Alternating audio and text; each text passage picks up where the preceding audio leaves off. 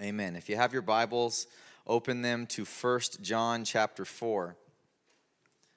I'm going to be honest with you tonight. I'm up here just waiting on the Lord. He's given me a verse. He hasn't given me a sermon.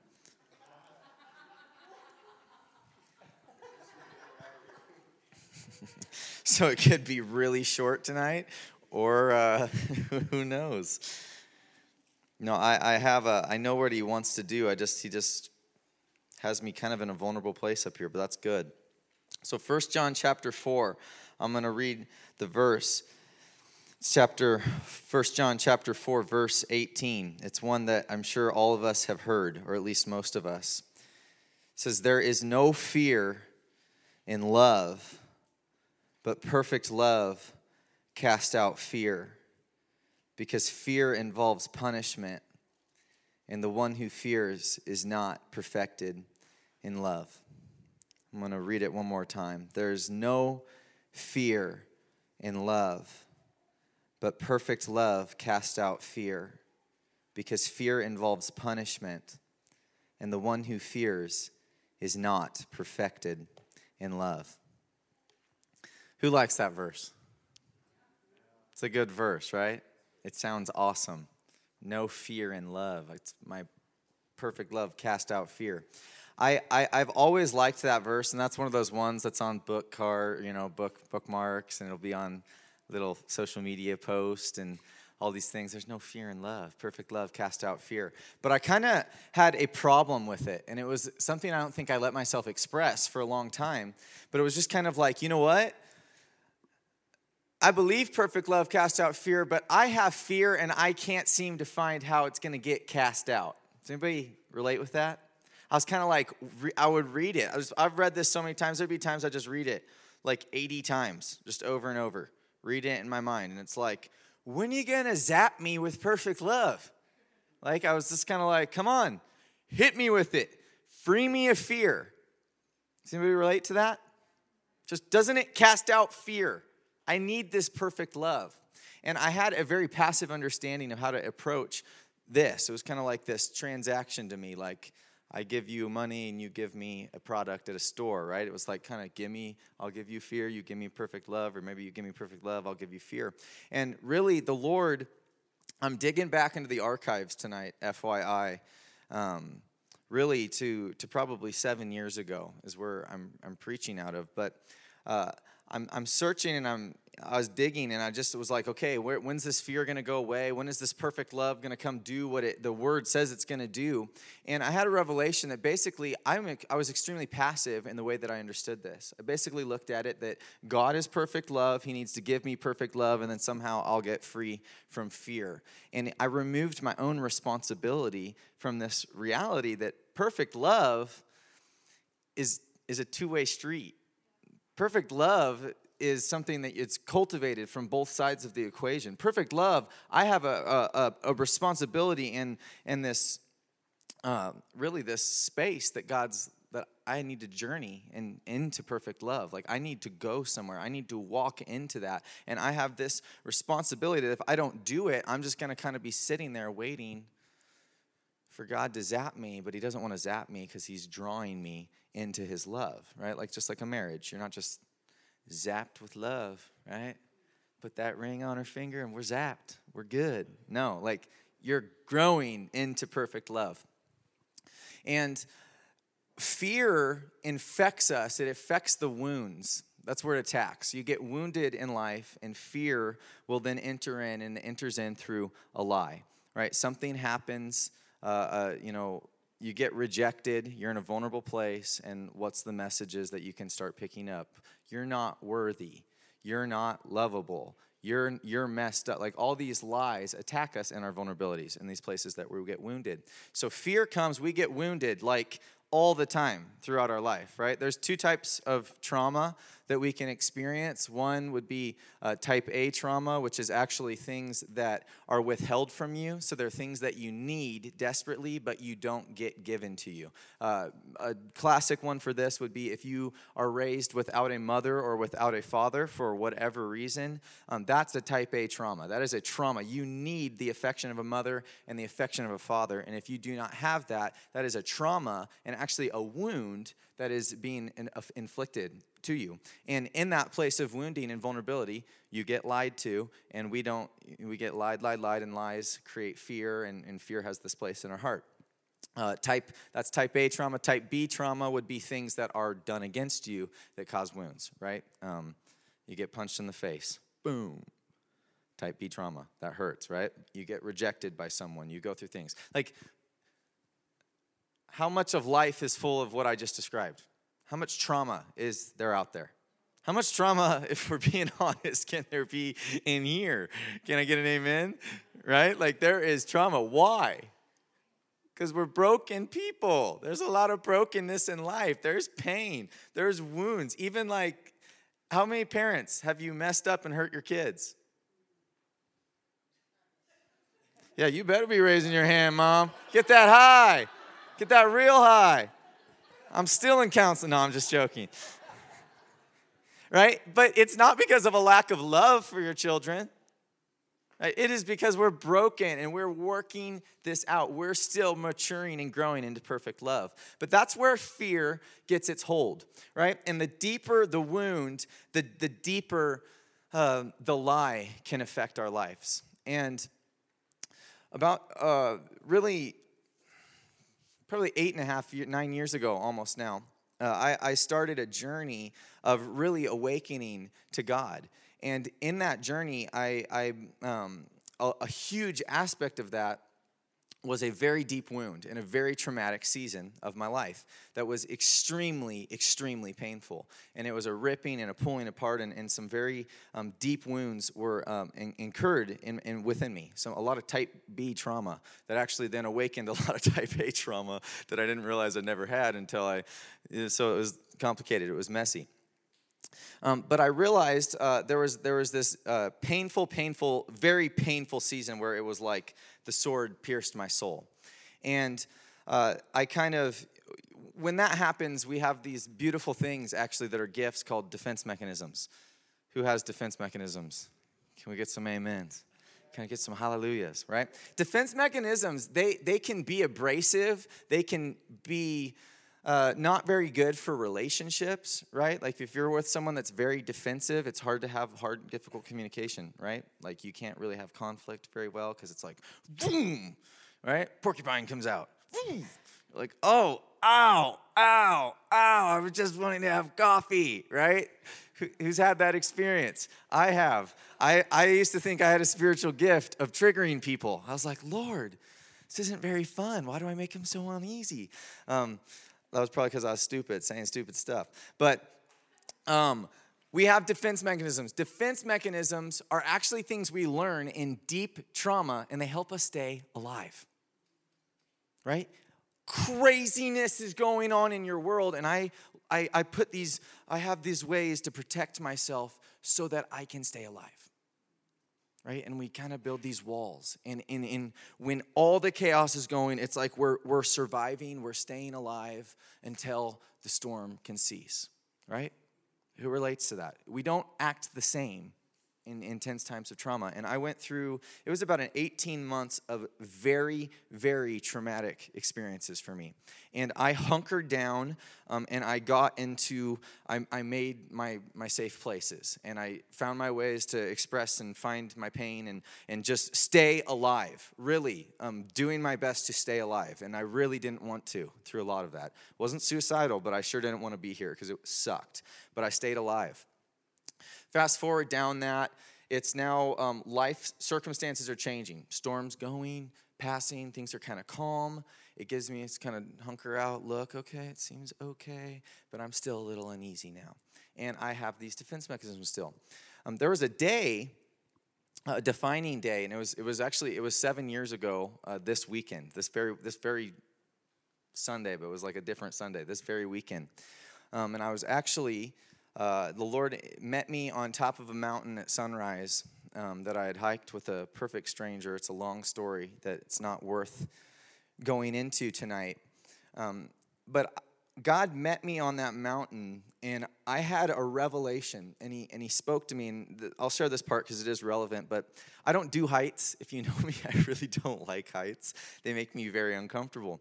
And we were climbing this mountain, and it's really like a real one. I thought it was like a hike. It turned into like we are climbing a mountain, and it's winds whipping, and we're kind of get to this point where all of a sudden, like we're climbing, like really climbing up things, and I'm like, dude, I did not sign up for this. Like we are really high right now, and we kind of get up to this like ledge, and there's like this far across like ledge, and it's like that far. Put your feet on it.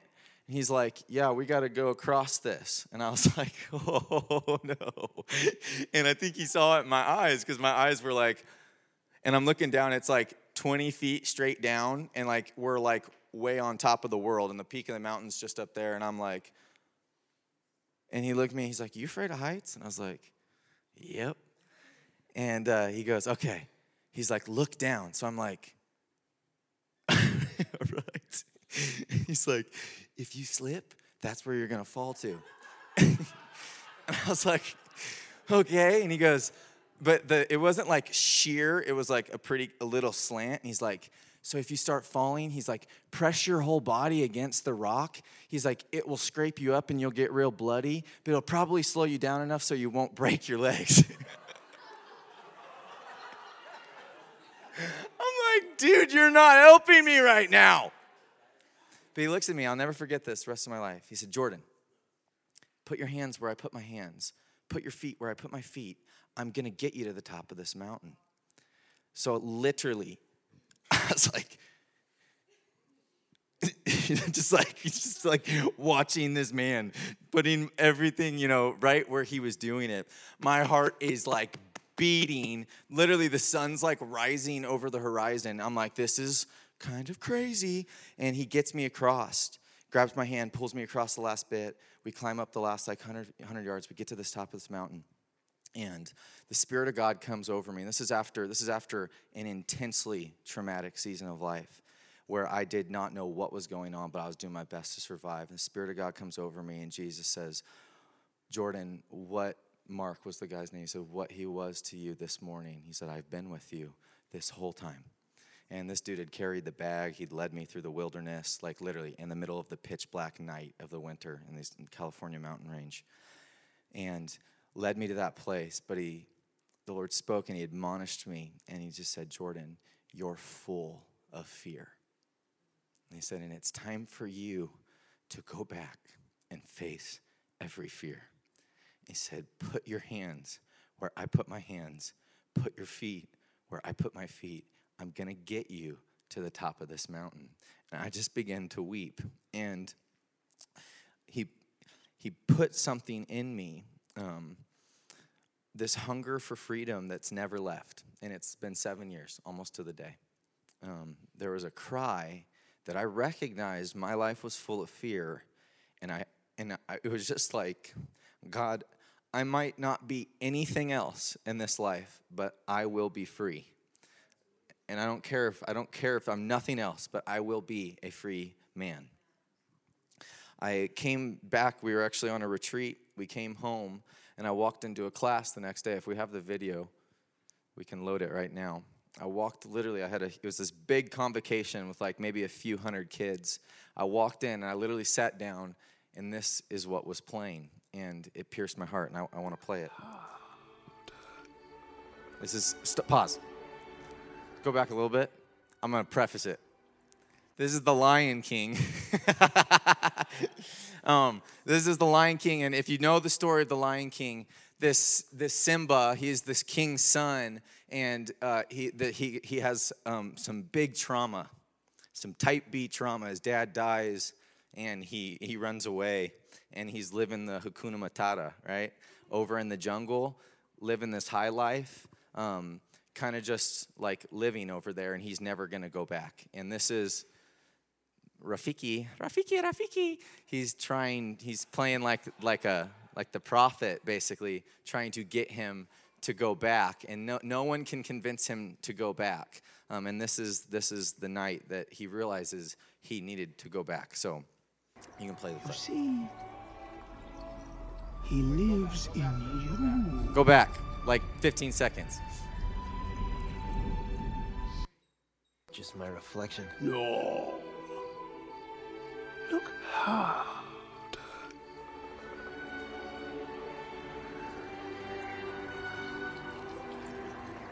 You see, he lives in you.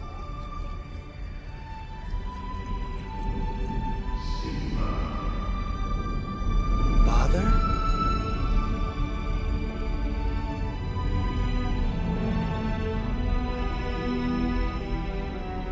Simba, you have forgotten me. No. How could I? You have forgotten who you are, and so forgotten me. Look inside yourself, Simba. You are more than what you have become. You must take your place in the circle of life. How can I go back? I'm not who I used to be. Remember who you are. You are my son, and the one true king. Remember who you are. No! Please! Don't leave me! Father! Remember. Don't leave me.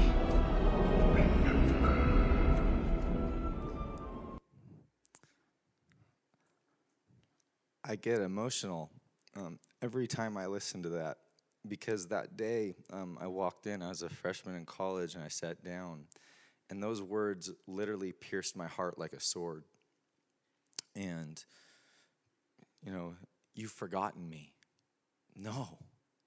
How could I?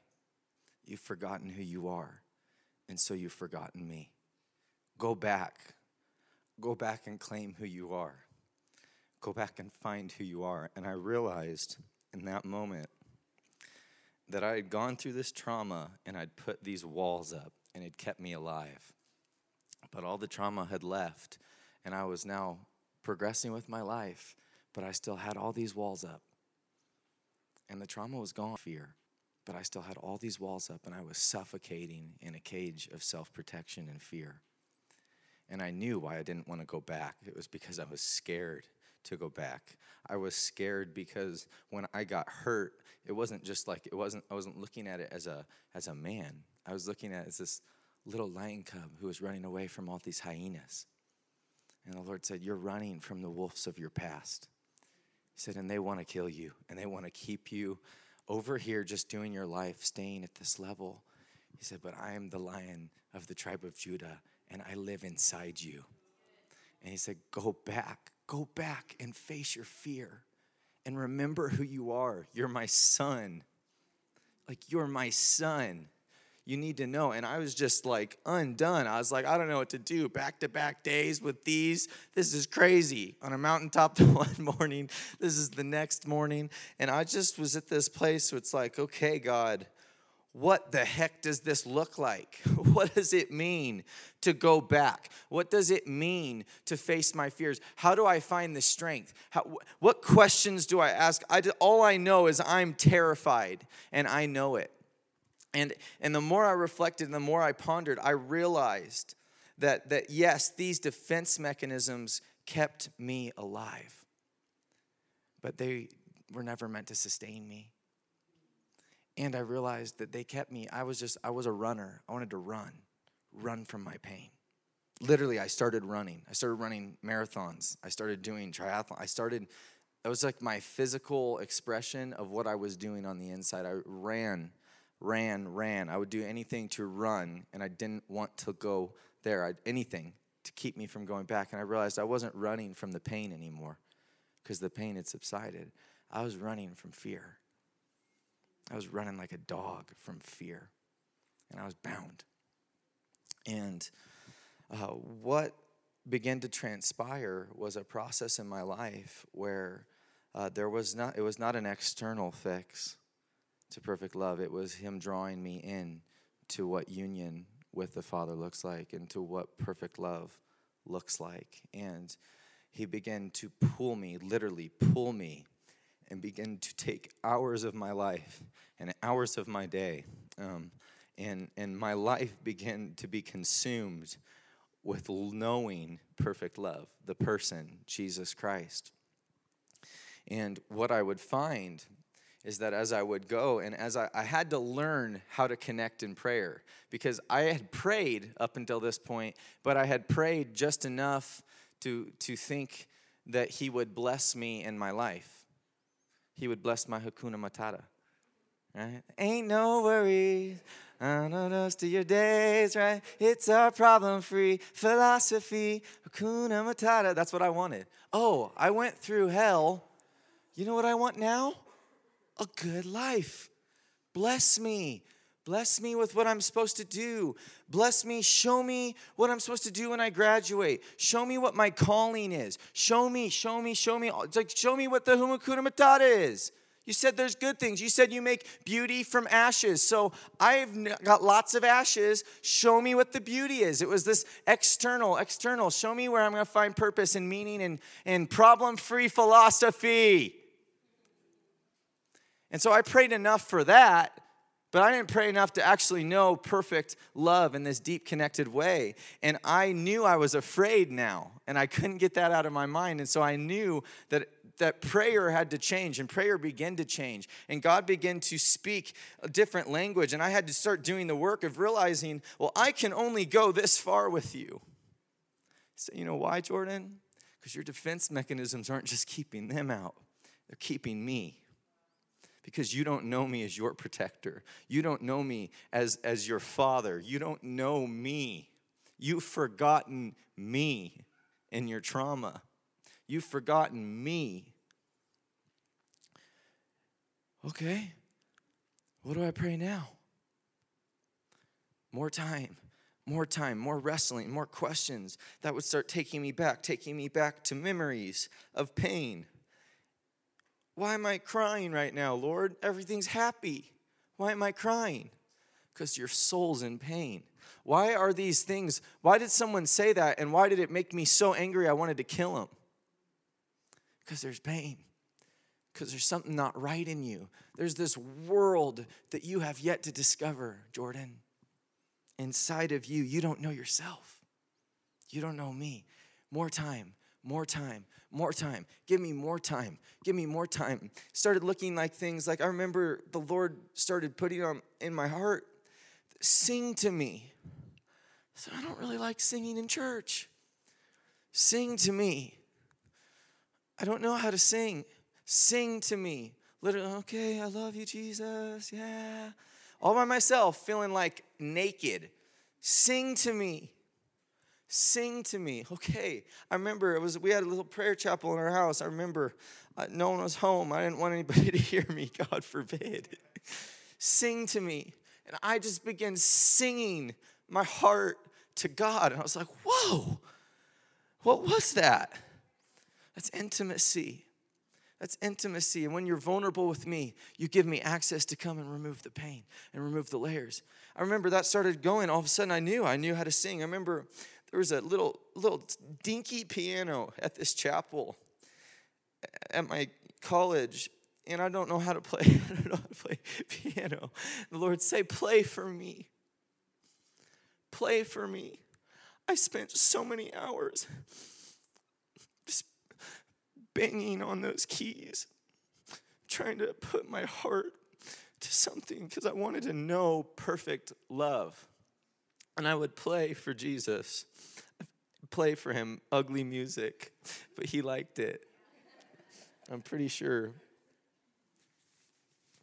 I remember when it got past that, he'd say, I want you to dance for me. Oh boy, that was a big one. I don't even like to confess this one. Still, they'd say, dance for me. I want you to dance for me. Oh my gosh, that was uncomfortable. Man, this is not in front of people either. This is all by my lonesome, feeling like an idiot. And it was like, no, I want you to dance for me. And I would read about David undignified in his loincloth, worshiping the Lord.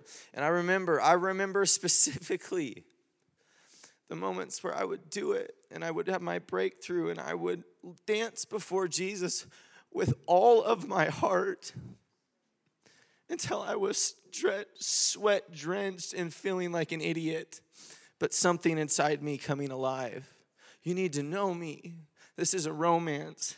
This isn't a rule book. This isn't a religion. This isn't a checklist. This is a love affair with the King of Lovers. And I begin to find new language. I begin to find union. I begin to find that then from this place of cultivated intimacy, he would say, okay. He would orchestrate circumstances. They would literally come right into my life and say, now it's time to go kill Goliath. Go, you got it. Go face it. Go do it. Do it like my son would, because you are my son. And I would find it and I would step into, boom, breakthrough, outside in real life. And I would find that the same place where I was terrified, all of a sudden I would be at peace. And there is nothing on this earth that's more gratifying than that feeling. That is when you embody, I am more than a conqueror through him who loves me. And your intimacy with him begins to translate into victory in the world, right? And it doesn't just translate for your own personal victory, because I quickly found that my personal victory, I would then share it, and people would come into it, and it became their victory. And I was like, whoa, this is crazy. You're telling me that, like, all fruitfulness really does flow from intimacy? It does. And the deeper that he's taken me into union, the deeper it's more. It's always, it's more. It's more. It's more. It's a life of learning to love him. It's a life of learning to grow into what is union. What is perfect love? Who are you? What are you like? What's the intonation? A prayer that I pray is, I want to know the intonation of your voice. I want to know you so well that I know when you're grieved, that I know when you're happy, that I know when you're so excited that there's something you want to share. I want you to become real to me in the same way that you're real to me, that I look at you and I see you and you're a person. I want to know you so that you're more than just that I know you so intimately, right? Like the people you know, you feel them out like that, right? I want to be like that with Jesus. I want to be so connected to perfect love that I am free of fear. And I will confess before you all right now, I'm not. The Lord's been dealing with me even this week. There is fear of man in me that wants to hide and lurk into little shadows of my soul. But the mandate's still the same as it was 7 years ago on that mountain. I will be free. I will be free, and it is not by some act of my striving. It is not by me conjuring up this great courage to go chase it all down and be some kind of champion. It's this broken down place of just learning to go in to the heart of God. Why am I saying all of this? The Lord there's times where he comes and he rests upon me with the burden of his heart. And he's been resting upon me, and the burden is this. He said, Jordan, my people who are called by my name, they don't know how to pray. And I'll unpack that. I don't believe that all prayer is the same. I hear people say this, and it honestly drives me insane. They say, you know what? Prayer has nothing to do with church growth, because every church prays. And I'm like, okay, that's true. Every church prays. But everyone in this room has experienced different types of prayer. And you've been in times where you feel like it's write my checklist, okay, mail that off. Hopefully God will get that sometime in the next few weeks. Jesus is in the room.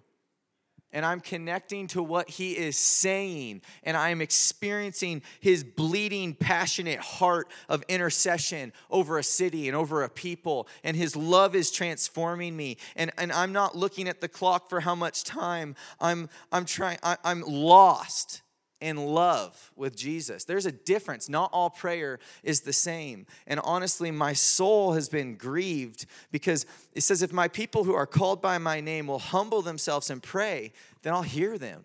Then I'll heal their land, which is AKA bring transformation that changes people and cities and nations and government and people. Oh, America's lost. America's over the top. Trump's going to screw everything up. You hear all this.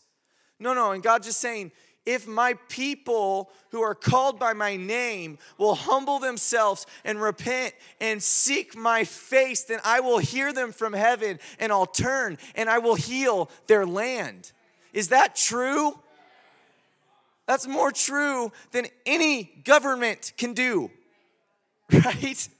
Like we're talking about God, the star breather, who spoke the universe into existence, who's orchestrating galaxies. They're all doing crazy stuff. And we're talking about a nation that's not very big to him. But he has chosen in his sovereignty to leave space for his people to come and co-labor with him. He doesn't like to operate outside of you.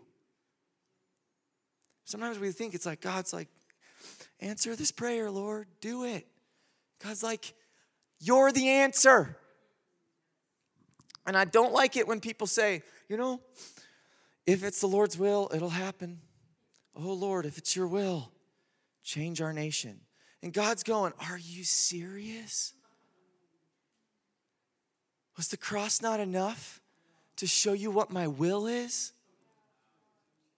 Daniel, in Daniel 10, he's reading. It's 70 years after Israel's been exiled. And that's the traumatic, devastating event. Like the temple gets destroyed. They're the center of their religion, where the very presence of God, everything's just broken. And then Jeremiah prophesies this great oracle of hope. And he says, behold, I know the plans I have for you, declares the Lord, to prosper you and not to harm you, to give you a future and a hope. And he begins to prophesy and say, in 70 years, I'm going to bring you back to the land, and I'm going to restore your fortunes. And there's going to be the voice of the bride and the bridegroom. There's going to be weddings again, and you're going to buy land again, and there's going to be rejoicing in the streets of Jerusalem. And this is literally, he's prophesying as it's being burned. This is what the Lord's going to do. And they're all gone. It's this empty, barren, dilapidated land. The economies are down. They don't even have artifacts from this whole 70-year period because it was wrecked in Israel.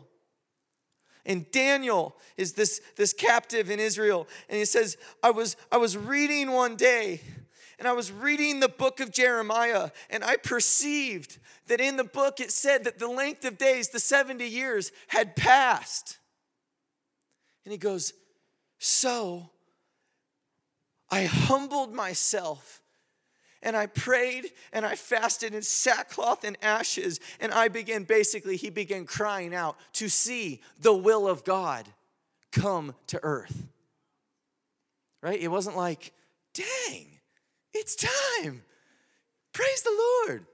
If it's your will, let it happen, Lord. No, he took it upon himself. God, in the space, he stepped up into the game. And he entered in, and he got the very heart of God, and he began interceding and praying. And that's these times where it says all this warfare and all these things happening. And you know what the answer to Daniel's prayer was? You know what happened?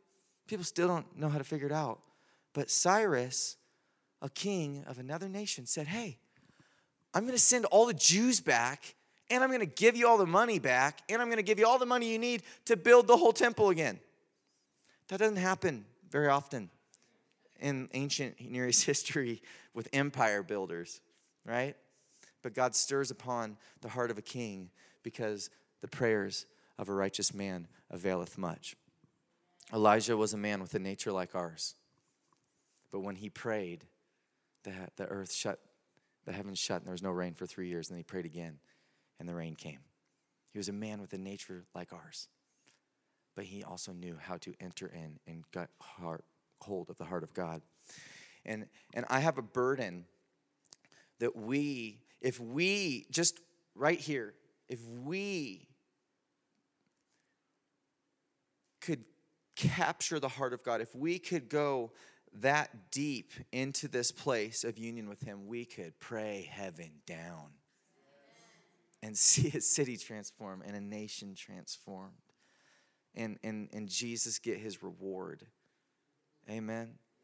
Because God responds to prayers. It's like our main purpose. And why? I don't know. I'll ask him when we get there. Why didn't you just do it all yourself? I think it's because he wants his kids to have purpose, to have identity, to have a calling. Even like, why did Gabriel come and he told John the Baptist's dad, what's his name? Zacharias. There we go. Gabriel came and said, hey, you're going to have a son. He's going to be named John. Why Gabriel? Why would Gabriel go and do it? Why wouldn't God just come and say, behold, Zacharias, you're going to have a son? Because in God's ways, he likes to empower people, including angels. Gabriel, you stand in my presence. That's what he says. Now, go give him the message. Gabriel's like, yes, this is what I was made to do. Deliver the messages of God, right? Like God he loves to, he's a team builder. He's a people person. He wants everyone to be powerful. He wants everyone to be used. It's not about one. It's not like, I am God. Everything is about me. I will do it all. It's not how he does it. He wants his people to be used. And in that, he's created this place for human responsibility within the context of his sovereignty, that his will be accomplished. Amen? What that will require on our part, and this is where I'm going to take us. This will be, I don't know how many weeks or what. As you can tell, I'm not the most structured individual. Praise God for that. But I want to take through, there's many forms of prayer. There's intercession. There's personal devotion. There's learning to receive from his heart. There's prayer ministry, where you're ministering over someone else. There's a lot of facets to prayer, and I think sometimes we think of prayer as like this one word that kind of covers all, and it's a very comprehensive term. So I want to create this and define it and educate on us in a sense, but also lead us into the place of deep connection with Jesus. Does that sound good? What that then means for you all is that the Lord is going to, you're going to have to go deeper than you've gone. Bottom line. Like it's gonna say, okay, there's more. There's a greater space, and I'm right there with you. I want to go deeper. I want to know his heart more. I want to get into a place in the Spirit that I've never been.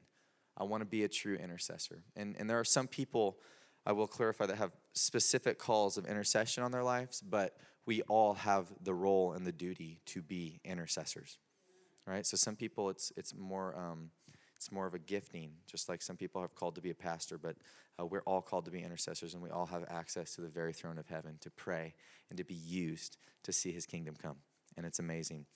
But it will require, you're going to have to look at some fear. You're going to have to journey into deeper love, because it's not about need. It's not about, I look out and I see so much need and suffering, so I'm just going to pray. That's not where it flows from. It flows from intimacy. You get in, he breaks your heart, then you pray out. So we'll get into dynamics. We're going to do a lot of teaching and look at this stuff. But the whole goal is perfect love. It's a fearless people that know how to pray fearless prayers. It's a fearless people that know how to love and live, just like what Sherry was saying this weekend. It's love. We got to journey into love. And the Lord, I just believe, is taking us there in a very marked and tangible way. Amen. So I just want us to stand, and I'm going to pray, and then we'll open up for ministry time too. And Kim, Matisha, Brittany, you can come up and be on ministry team as well if you so desire after this. And then I think we have one more song as well.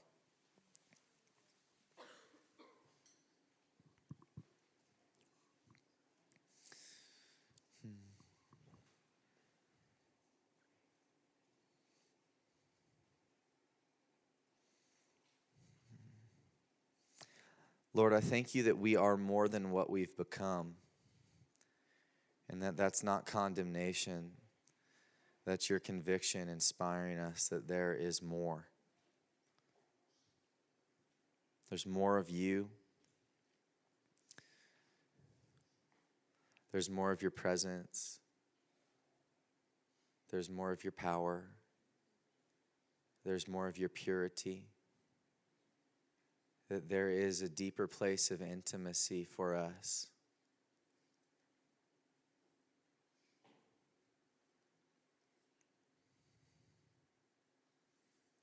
We want to know perfect love. We want to, God, I want us to we want to kill all the Goliaths in our lives, Lord, but we find our empowerment in intimacy. David was trained watching those sheep all alone, where I'm sure he learned to express his psalms unto the Lord. God, I thank you that the secret place, Lord, is the most dynamic place in this life. And the upside down kingdom, the small place of confinement, is what leads to the place of endless possibilities. God, I pray that you grow the secret place in this church. I pray that you confront the fear in our hearts, God. I pray that we will not run and settle for a superficial Hakuna Matata spirituality and Christianity, but that we, God, and so full of a holy discontentment that we are the sons of the living God and the daughters of the living God, and we have a place and we have a throne that you've given us, God. You've seated us in Christ in heavenly places. You made us for more. You made us more than conquerors. Greater is he who's in us than he who's in the world. Greater are you, God, and you've called us by name, and we can do all things through you who strengthen us, and nothing can come against us, and nothing can separate us from your love. So God, I pray that you just draw us into the depths of the secret place with you, that you give us your heart, and that you teach us how to pray so that your prayer can be answered through our lives and through our prayers, that your kingdom will come and that your will be done on earth as it is in heaven. God, it's not just an ethereal good idea, God. It is the reality of what you are longing to bring in this city, longing to bring in the nations of the earth. And it is through your people. May we be a people who know how to enter into your heart, who have cultivated the hours and the hours and the hours it takes to know you in the fullness of who you are, so that we can see your kingdom come, God. There's no fear in love, because perfect love casts out fear. God, let your perfect love encounter us in your perfect love tonight. Only you, Jesus, only you can transform the heart. Only you have the love that overcomes fear. Only you, God. It's only you, and we want you. So God, we're done retreating, Lord, and I'm ready to go after your heart. So take us there as a body. Make us one in the deep communion that you had, Jesus, with your Father when you would spend all night with him in prayer, because you're so full of a holy love. Fill us with that same holy love, God. You live inside of us, Jesus, and you are consumed with love for your Father and love for your people. May we be the intercessors that bridge your world to this one. In Jesus' mighty name, amen.